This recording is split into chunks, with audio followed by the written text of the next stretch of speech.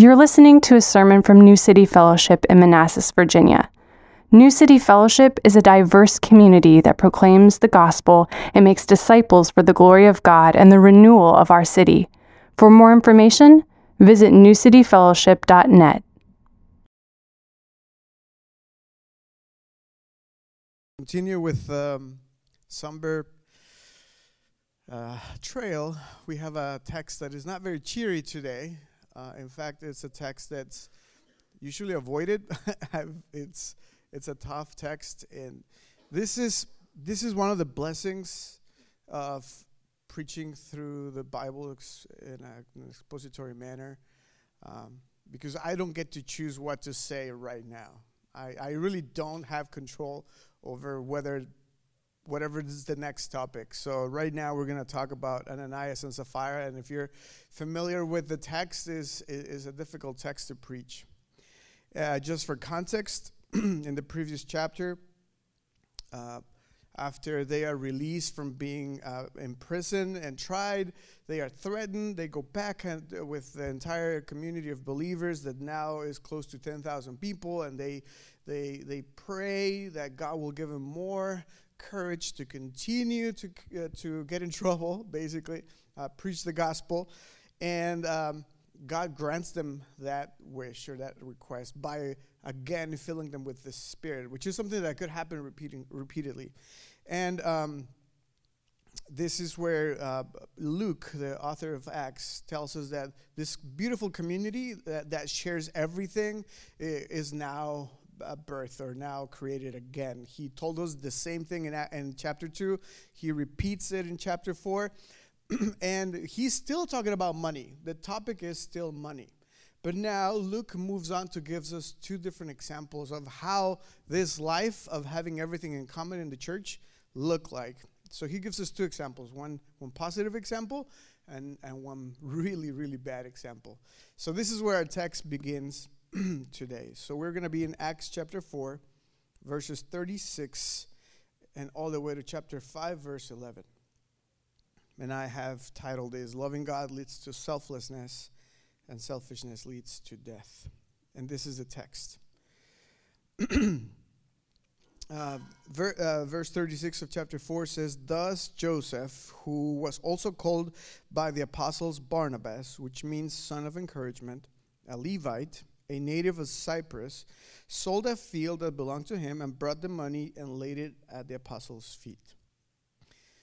Chapter 5, verse 1 says, But a man named Ananias, with his wife Sapphira, sold a piece of property, and with his wife's knowledge, he kept back for himself some of the proceeds and brought only a part of it and laid it at the apostles' feet. But Peter said, Ananias, why has Satan filled your heart to lie to the Holy Spirit and to keep back for yourself part of the proceeds of the land? Well, it remained unsold. Did it not remain your own? And after it was sold, was it not at your disposal? Why is it that you have contrived this deed in your heart? You have not lied to men, but to God. When Ananias heard these words, he fell down and breathed his last. And great fear came upon all who heard it. The young man rose and wrapped him up and carried him out and buried him. After that interval of about 3 hours, his wife came in, not knowing what had happened. And Peter said to her, Tell me whether you sold the land for so much. And she said, Yes, for so much. But Peter said to her, How is it that you have agreed together to test the Spirit of the Lord? Behold, the feet of those who have buried your husband are at the door, and they will carry you out. Immediately she fell down at his feet and breathed her last. When the young man came in, they found her dead, and they carried her out and buried her beside her husband. And great fear came upon the whole church and upon all who heard of these things. Holy Spirit, I pray that you will use me to expound your holy word. I pray that you will challenge us, comfort us, and shape us into the image of your Son, Jesus Christ. Amen. Again, a really easy passage to preach. If you don't give money, you're going to die. That's basically the topic of today. I'm just kidding. Let's begin with the positive example. And what I want to highlight is how loving God leads to selflessness. So the positive example is Barnabas. He was a mature Christian. He obviously loved his community, and he proved it. Not only with words, he actually showed it with deeds. And in a way, he was someone who loved God. And as a consequence of his love for God, he loved the people around him. And we will see that right now we're talking about the people inside the church, but later on we'll see that he loved the people outside of the church as well. And that love of God led him to be selfless. This is not just what I'm saying or withdrawing from this text. In fact, we have a lot of evidences and instances of the life of Barnabas and what kind of man he was. If you don't know much about Barnabas, you will continue to hear about him. He was a good friend of Paul, but then he was not such a good friend of Paul. But let me give you a little bit of a rundown of who Barnabas is and why I say that he was a selfless man. First, we are introduced in this book to him, like what we just read the introduction to Barnabas. He was a man who sold a field, and his name is Joseph. He's a Levite. He's from Cyprus, and he is in Jerusalem right now. And he does this. Then in Acts chapter 9, he becomes part of this church, in the church of Jerusalem. And after Paul becomes a Christian, remember he's on his way to Damascus to try to get other Christians, and Jesus appears to him. He's blinded. Eventually, he finds his way back to Jerusalem, and he wants to meet with the apostles because he knows that they were right, and he's no longer going to persecute him. But the apostles are scared of him, and nobody wants to talk to Paul. And the only person who actually approaches Paul is Barnabas, and he introduces Paul to the apostles in Acts chapter 9.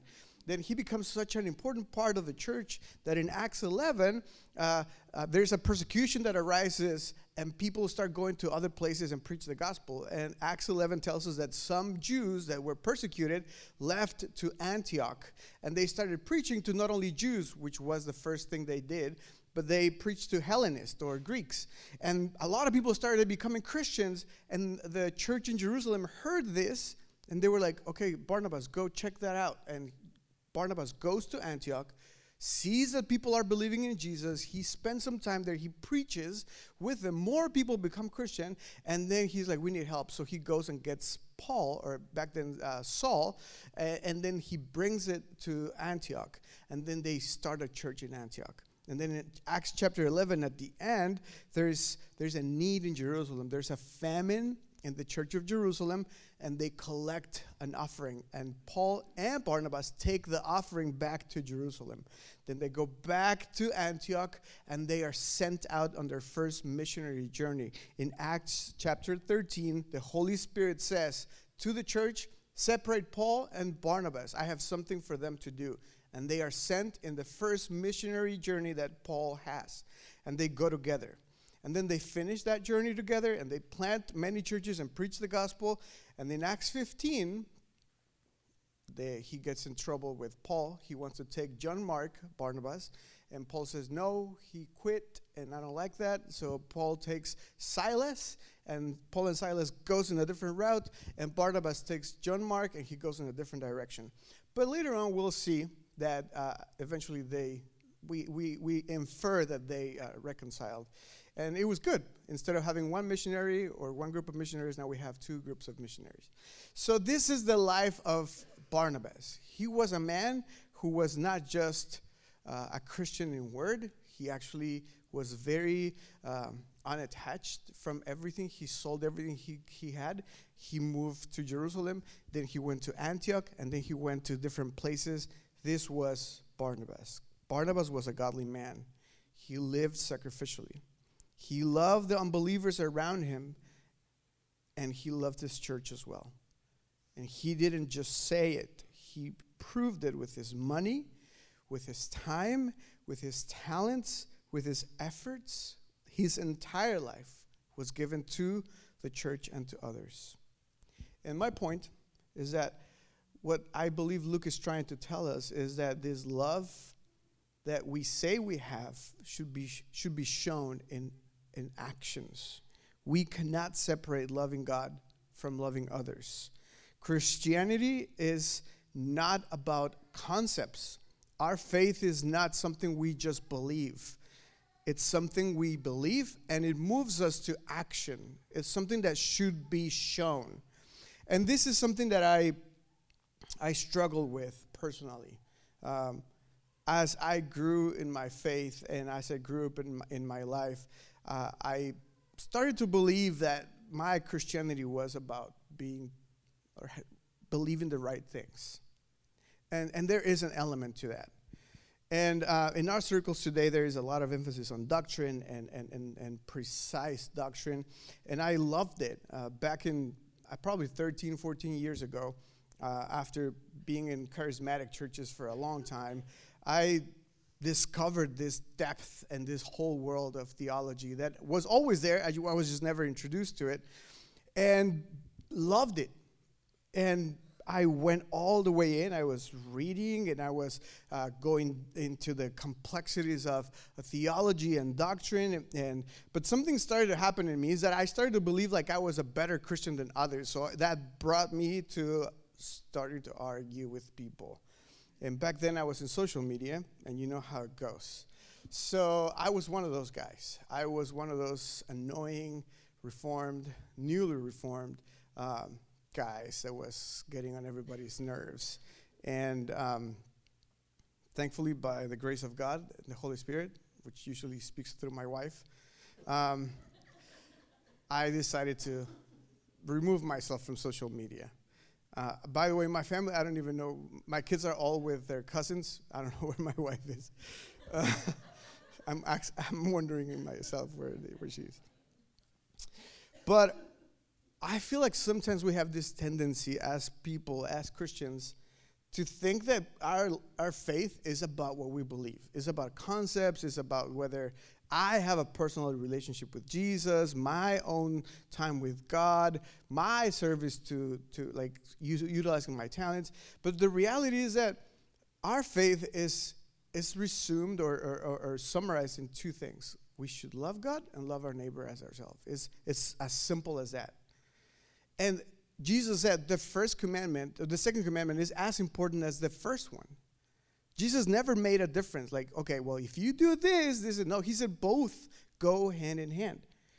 And this is what I believe is happening here, is that these people are receiving the Holy Spirit. They're filled with the Spirit, and they automatically start thinking of others. They have been saved by grace, and they can't help themselves but to see others through grace. And in my circles back then, there was a lot of talk about the Holy Spirit, and the Holy Spirit was all this, but the Holy Spirit was just honestly something that was used to be a show. There was this power of the Holy Spirit and manifestations of the Holy Spirit, but the reality is that there wasn't like real love for others that was birthed out of this Holy Spirit infilling in my life. And the truth is that we must show our faith, our Christianity, by loving others around us. And this is something that we should do inside and also outside of a church. We cannot live as Christians lives that are just consumed with our own matters and affairs. As Christians, our faith should lead us to focus outside of us. Focus first on God and then on others. In fact, the Bible does not even talk about you loving yourself. The Bible mostly speaks of dying to yourself, and the Bible emphasizing denying yourself. And one of the biggest ways we can show our love for others, deny ourselves, die to ourselves, is sacrificing money. Especially in a culture like America. I don't know if you realize this, but if you're an immigrant, you probably understand this. The first time you come to America, you're in shock. You cannot believe the amount of stuff. Land, cars, name it. There's a million things here. It's just, your jaw just drops. I remember the first time I walked into Costco, I was like, what is this? It's just crazy. It's so much. And then you go to people's houses and they're storages. And then you look at people, I've helped people move, and they have things they didn't even know they had. And they have triple or quadruple of the same. And it's just, Patrick is saying, vamos a ir a la casa de Patrick a ver si es cierto. We're going to go to Patrick's house, see if that's true. But the reality is that you would think that more options would lead you to like be maybe more generous, like, well, I have this money, there's all these options, well, one for you, one for me. But the reality is that this abundance creates self-centeredness to a whole new level. And one of the ways the Bible combats this is by pushing us, exhorting us to share with others. And I understand that we give our time and our talents and we show up and we all do all the things. But right now, this text talks about your material possessions, your money. And the truth is that that's when it hurts.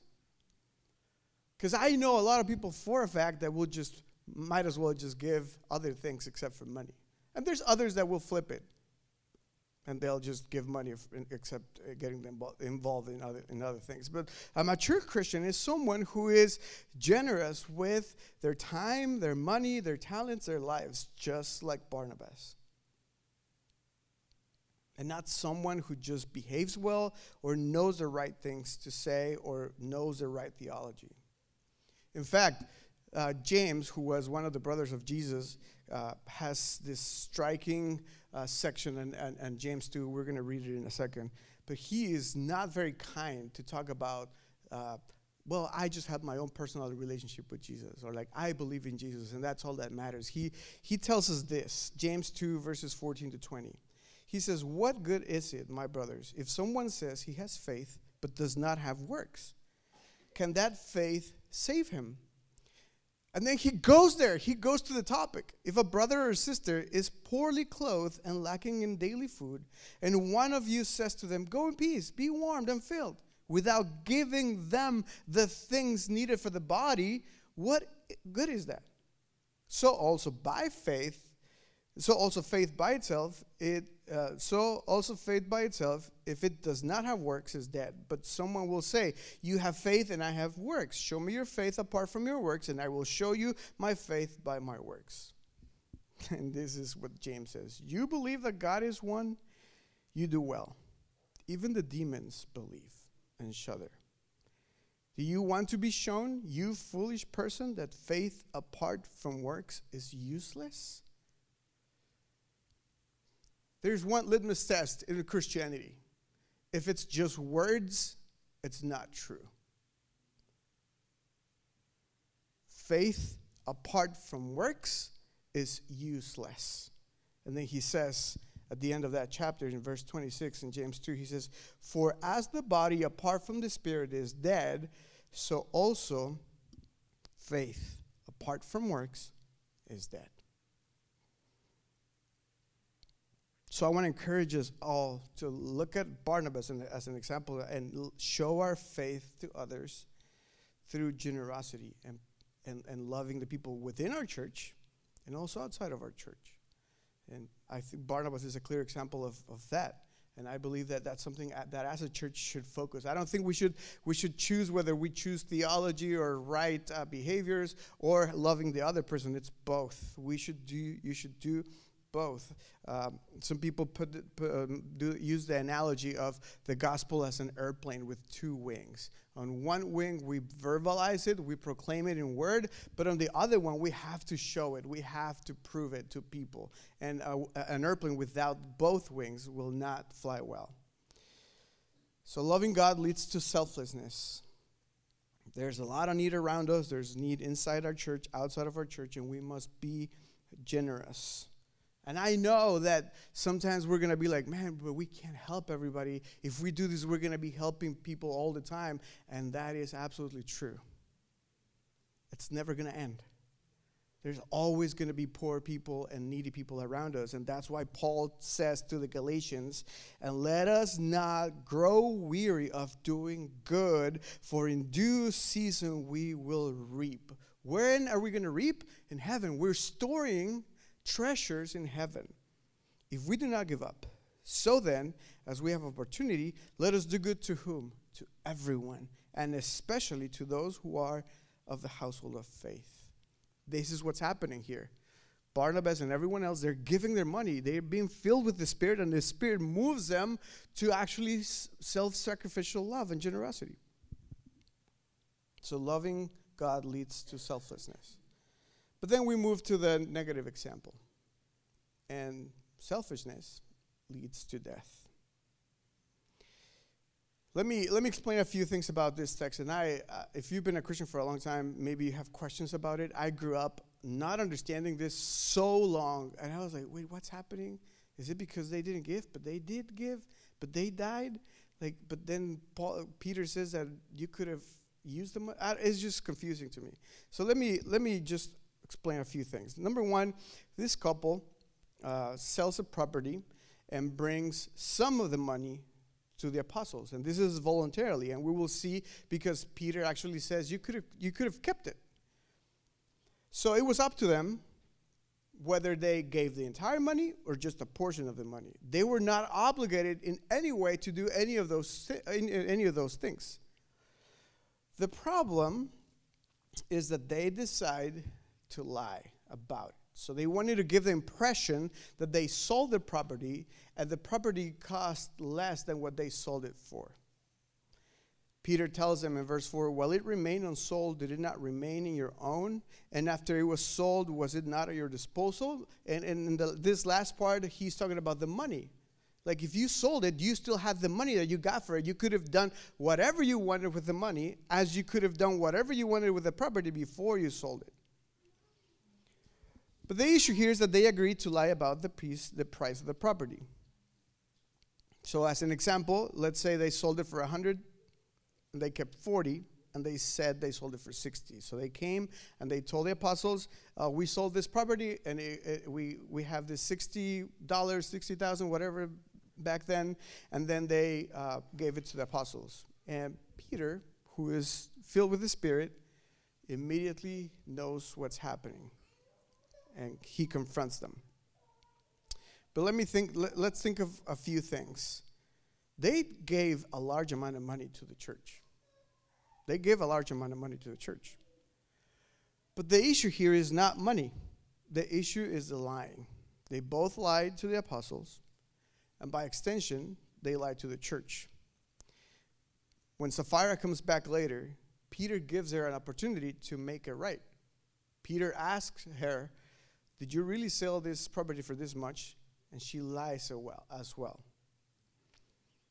The real issue here is really bigger than just lying to the apostles. And in fact, Luke makes it very, very clear. 3 times he tells us that they did not only lie to the apostles, they lied to the Holy Spirit and to God himself. In verse 3, he says, Satan, fill your heart to lie to the Holy Spirit. In verse 4, he says explicitly, you have not lied to a man or to man, but to God. And in verse 9, he tells Sapphira, you have agreed to test the Spirit of the Lord. Number 1, notice again the insistence on the Holy Spirit. Everything that's happening here has to do with the Holy Spirit. They're moved by the Holy Spirit, and these people are lying to the Holy Spirit, lying to God himself. But why is it that Luke is saying that they lied to God? Because this is what the Bible clearly teaches. When we sin, when we lie, when we steal, when we cheat, whatever we do, when we sin, we not only affect others or ourselves, we are directly offending God himself. Sin is a direct rebellion against God. So one of the teachings of this text is that we in fact sin against God every time we sin. This is the clear teaching of the Bible. Let me give you a few examples. In Exodus 10, the Egyptian Pharaoh repents to Moses after several plagues, and he actually calls Moses in and he says, I have sinned against your God. He understood that. In Joshua 7, Achan takes part of the loot that he was not supposed to take. Israel cannot win any battles. Something is happening, and he gets caught. And he repents, and he says that he sinned against God. In Genesis 39, Joseph was sold as a slave under Potiphar's, is that how you say it? Potiphar's house. And his wife is trying to sleep with him. And he actually tells the wife, I am not going to sleep with you because I don't want to sin against God. And then, Megan just read this, in Psalm 51, David cheats with another woman who was married, kills the husband, and then he's confronted by Nathan, and he comes in, and David writes this psalm, and he says, against you have I sinned. He recognizes that the sin was not against Bathsheba, or it was, but it wasn't only to them, it was against God. So, I want to remind us that every time we sin, we are not only hurting ourselves, hurting our family. That's typically what we think of, right? Well, I'm not going to do this because this is going to affect my family. Or I'm not going to do this because this is going to get me in trouble. And those are true statements. The reality is that we should always be aware that every time we sin, we are sinning against God. We are offending God. We are in enmity with God every time we sin.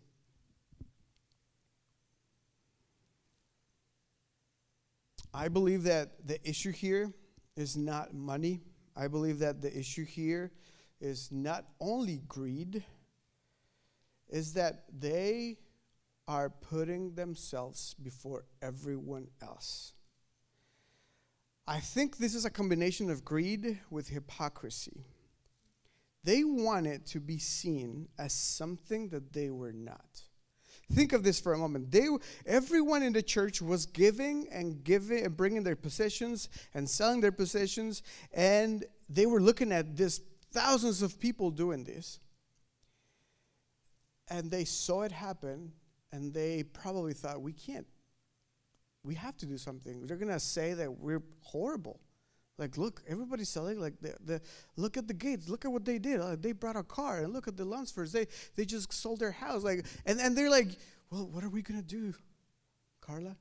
And then she's like, well, we have to. I'm the pastor. I don't know. That's how I'm imagining they're thinking, and so they plot.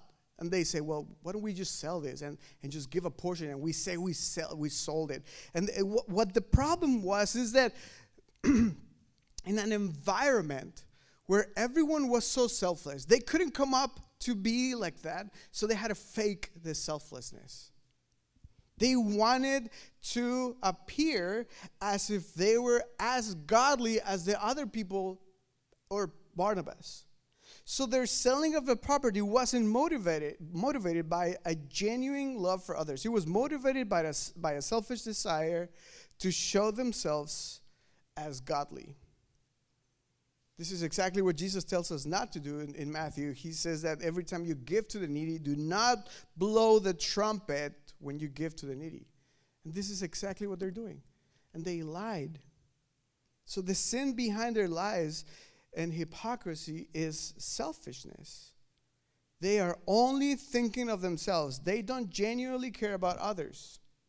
They are willing to lie. They're being greedy. They are willing to pretend and give an appearance in order to gain approval and admiration.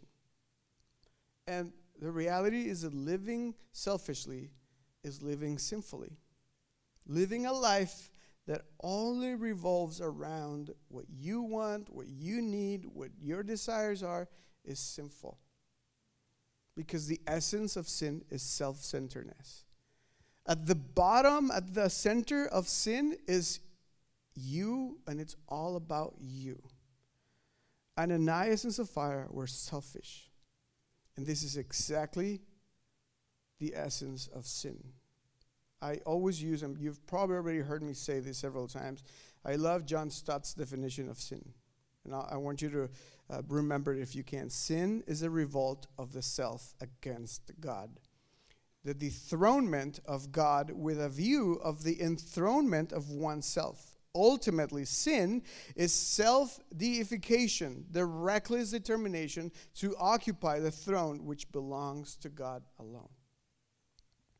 Every time we do what we want because we consider that's better, because we think that God doesn't understand, or that is too extreme, or that maybe that's just, we should probably interpret it in a different way. When we're doing all those things, what we're doing is we're just thinking of ourselves.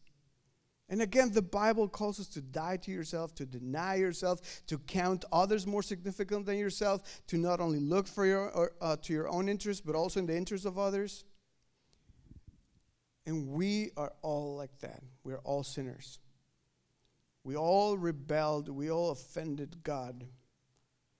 We are all enemies of God. That's why the Bible calls us enemies of God. In Romans 5:10, he clearly says, "For if while we were enemies, we were reconciled to God by the death of his Son, how much more, now that we are reconciled, shall we be saved by his life?"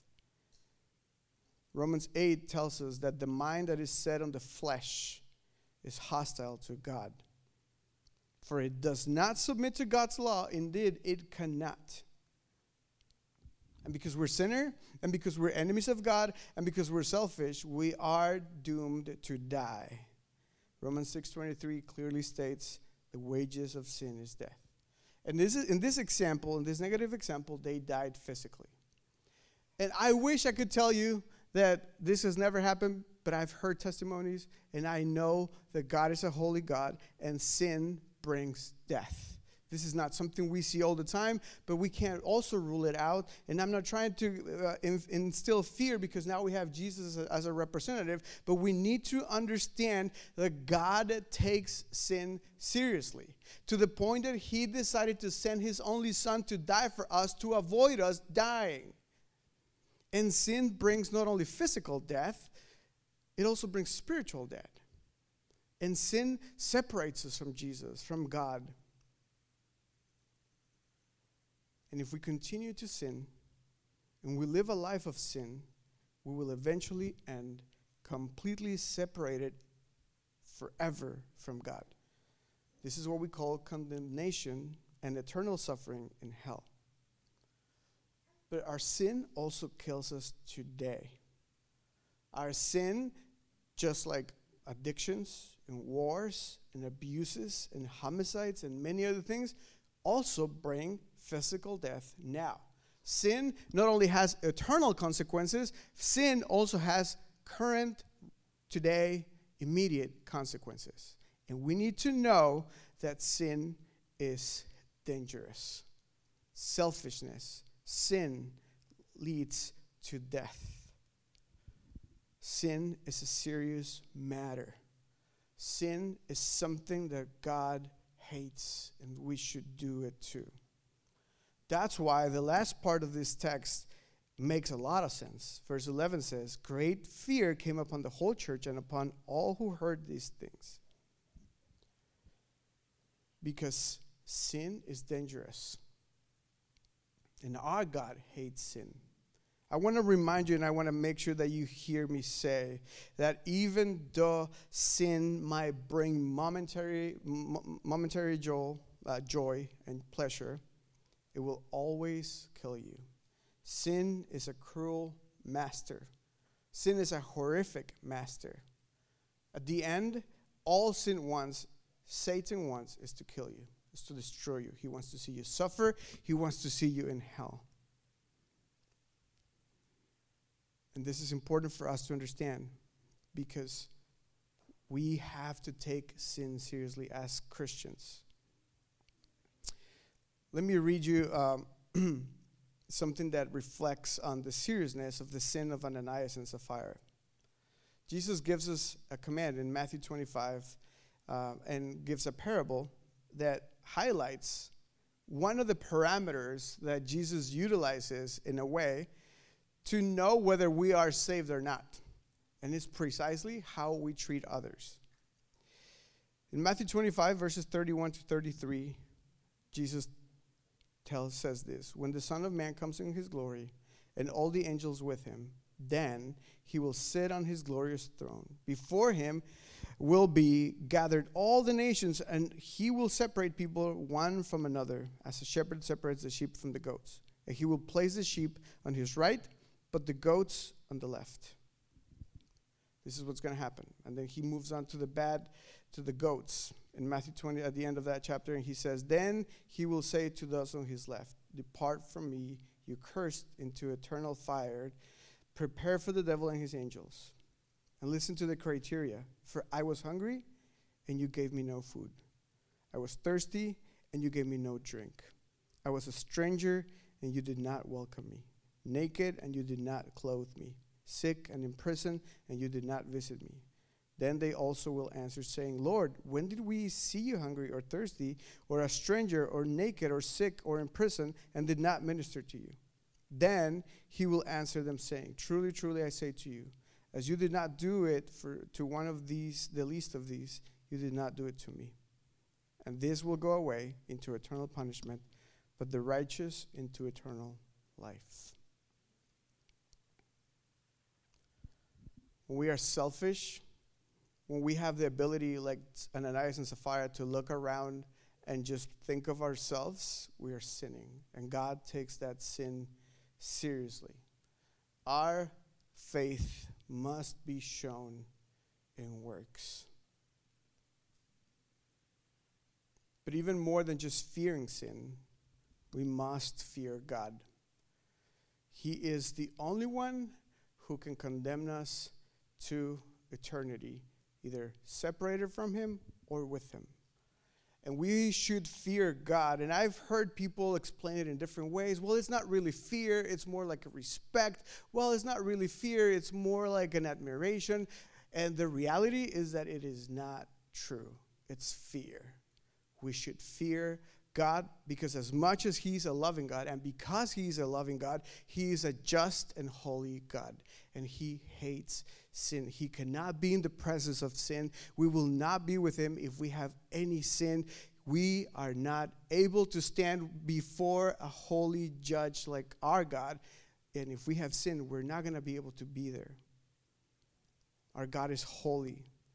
Our God is separated from everything and from sin. He lives in an entirely different category. We need to understand that we need to take sin seriously and fear God. In fact, Proverbs 9 says that the way to live a wise life is to fear God. The fear of the Lord is the beginning of wisdom, and the knowledge of the Holy One is insight. If we know that God is holy, if we know that God hates sin, if we know that God is a just judge, then we will have the appropriate understanding of sin. And we would hate it and fight it. And that's why the Puritans said, if you don't kill your sin, your sin is going to kill you. And it's not only physically, it's also spiritually.